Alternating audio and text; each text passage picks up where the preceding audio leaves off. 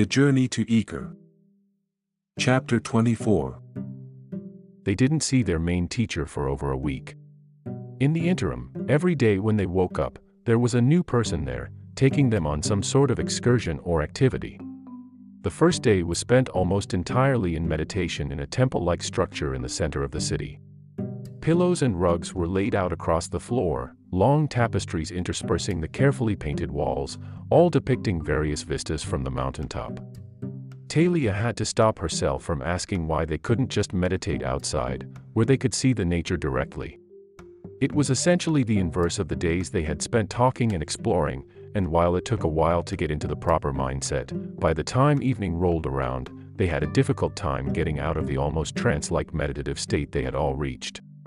Two musicians sat in the corner, continuing to play music after another teacher came by and led them out for dinner. In this place, it feels like you're supposed to give so many things up. Talia said as they ate on the temple plaza. Like, nobody really uses any tech here, besides occasionally to help with teaching. You're so far away from everything. I asked one of the guys in town, and he said that whatever they can't make here, and there's a variety of stuff, they either all vote to do without or they have to organize the hard work of getting it transported all the way out here. Not to mention they don't use a money system like the nomads or the cities, so there's the hassle of bartering for what they do make. Are some things worth giving up for this sort of peaceful existence? Sol asked. Like, doing things the hard way they do here. Or the nomads valuing freedom of movement over other conveniences. It could be like that. I think it is like that, but do they want me to make that choice? Talia asked. My mind is so buried in tech that I might as well be a robot myself.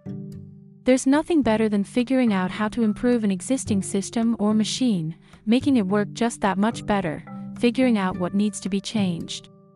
That loop is like, well, it feels better than any of the drugs I took, that's for sure. You've gone full teetotaler, Noah said, taking a sip of beer. You know you can dabble. I overdabbled. Talia shook her head. I'll leave the alcohol to you too. Maybe that's all it is, then. Sol said. You don't want it, you don't drink it. It's not going to make you happy. Noah and I want some.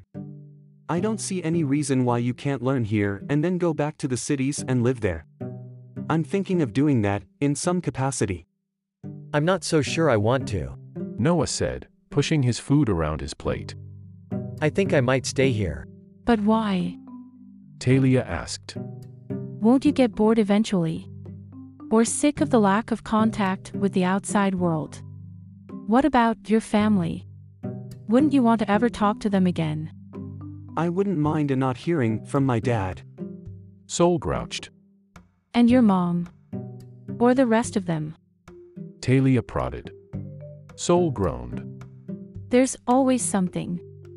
I know part of my problem is pride. Noah sighed. I mean, it's what got me all the way out here in the first place. I ran off pride all the way here, and now, I feel like it's just sort of running out. But the sages are different. Sure, they respect the older guys who have done the long haul and figured out a bunch of stuff, but anything well thought out is allowed at the same level. The guys working the printing press are treated as a vital part of the process. We might talk that talk in the city, but it doesn't play out that way, no matter what my dad says. You could just take that knowledge back to the city. Sol said. Know that you respect all the work, even if other people don't. Maybe. Noah said. But it's pretty new. And I worry if I go home, it'll be too easy to be swayed back to their way of thinking, even by accident. I think I need to give it more time to get its roots in, you know? Otherwise, I'll be back in the same rat race I was before. I am going to hug the first robot I see. Talia said. The second I see them. And I am never going to take air conditioning for granted ever again. What about your friends back home? Sol asked. He had been playing around with the idea of not going back, or at least not directly, himself, but he couldn't stop thinking of his family. Somewhere, he had stopped being mad at his father, though he wasn't sure when. And part of him wanted to get home, even if it was just to make sure that his own siblings knew that they had options. There's one friend. Noah said, his face falling. Andy. She's special. I'll miss her, I know that. But if I go back half-baked, we're going to end up in the same arguments we did the first time around. One of the problems I ran into back there is I couldn't manage to explain to her what my problem was with what was going on. I have to understand it completely, be able to show her, before I could ever go back. That's definitely a sacrifice. Talia said, her voice soft. Maybe that's my trade-off. Noah said, smiling sadly. I don't mind the lack of tech like you do. But I would miss her. At the very least, Soul and I will get word back to her when we return. Talia said. Right, Soul? Oh, yeah. Soul nodded, feeling surprised. I mean, we'll be going to our own cities. Doesn't mean we can't stay friends. Talia said as she screwed up her face. Come on, Soul. You didn't think I was going to stop talking to the two people on Earth who have any idea what I'm going through right now, or will have gone through, do you? We've got to meet up every 5 years at least to pass memories around at dinner, make sure we're all still on the right path. I've been thinking a lot about what you said, about how we do this in the cities. Noah said. It's part of why I'm thinking of staying, too. What good is it if I know I was right about my life path being wrong? Or at least understand why it upset me, if I can't change anything there? The second we get to meet with our actual teacher again, I'm picking his brain apart. Talia said determinedly. They finished their meals, all hugging before they headed off to their rooms. The next day was another trip, another teacher. For a few days, they just hiked here and there, and at the end of each hike, the teacher for the day, often a person barely older than them, would read aloud from various texts that had been printed or carted up the mountains. They ranged in age, in authorship, in subject matter, but the takeaway became clearer and clearer each day. It was up to them. They had to stop relying on the AI, they had to stop relying on what they were told. They had to turn inward, figure out what felt right. Where was their heart, or soul, or instinct, or whatever the book that day called it, leading them? Where was the spirit moving them through the universe? Where did they want to go, at the end of the day? There was no optimal path. There was no vocation or calling. There was just them, looking out at a life that could be lived however they chose, and if they listened to themselves closely enough, they could find the one that made them happy. By the time the next week and a half had passed, Talia, in particular, felt like she could predict most conversations before they were about to happen. Yes, I agree, she thought sarcastically. Everything is up to me. Finally, they were brought to the pavilion, and found their teacher waiting there for them. Talia was the first to pipe up. I think we get the point. She said, crossing her arms. Thank you for the endless book club. I'm glad you enjoyed it. The man smiled. But we've been talking over something, and I need to know your input. What, exactly, are we supposed to do if we decide to go back at the end of this, and decide we want to do something other than our life path?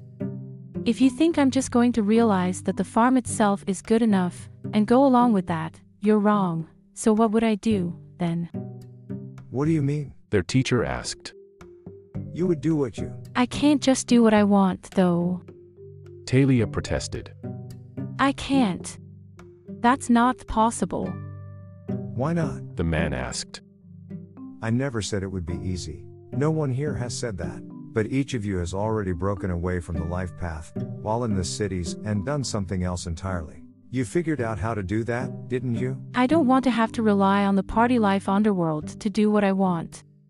Talia grumbled. You're still seeing things in too much of a binary. You see the route you were given as above board, straightforward, legal. Anything other than that must be underground, shady, illegal. Right? You have been lied to about the tightness of the boundaries that have been placed on you. It might still be harder, yes, to convince a farm to hire you without a life path to back your application. But what harm would it do to apply out to other farms? You say that you have considerable skill and knowledge. If you demonstrate that, won't you have a good chance of finding work that you enjoy? Talia blushed, looking over at the two boys for support. Noah shrugged apologetically, and Sol gave her an encouraging grin. They might all turn me down. Talia said. Even with my skills. And you will have to look inward again, and find a new path. Maybe you introduce hydroponics to the desert. Maybe you join another city. Maybe you decide that working on your parents' farm is better than working on no farm at all. But whatever you choose, it will be yours. There's one more thing. Talia said. Sol wanted to tell her to stop, that she was going to end up embarrassing herself again, but he knew it was fruitless. There was a fire in her that he wasn't going to be able to reason out. What is that? I think. She started, taking a deep breath. I think you all hear a shoe too much. What do you mean? Well, you put too much aside. I think you're right about the true intention of the AI. And I think you're right that a lot of people are going to tell us how to live our lives, what we should do. Most of them will be looking out more for themselves than for us. But that doesn't mean that they're all going to be wrong. Two separate people told me about Ekur. If I had turned my back on their advice just because it came from someone who was not me, I wouldn't have ended up here. I didn't want to travel anymore. I was tired. But I pushed through because they pushed me. And my parents always backed me on my studies, sacrificed things they wanted so I could do what I wanted. Even if I knew they wanted me to stay on the home farm, they didn't limit me to serve themselves. Why shouldn't I take in that guidance, or appreciate the paths that others helped build? The teacher opened his mouth, but Talia put her hand up. I know what you're going to say. He smiled. You're going to say that it's fine to take guidance from others, as long as it's what I want. She groaned, looking over to Sol and Noah. You guys have to be on my side at least a little bit, right? Having a few guiding posts wouldn't be that bad. You know, Sol said, after a long moment. I think it comes back to what the teacher said earlier on. We're not here for answers. Just for options. I think I've figured out what I want, then. Talia said. Haven't you? Sol nodded slowly. I don't think I'm done learning, but I think I'm ready to start trying. We're not supposed to do all of our learning here, are we? He asked the teacher. The teacher nodded. That's right. You already did most of it on your way here. As it was, we simply removed the constraints. What you do after that is up to you.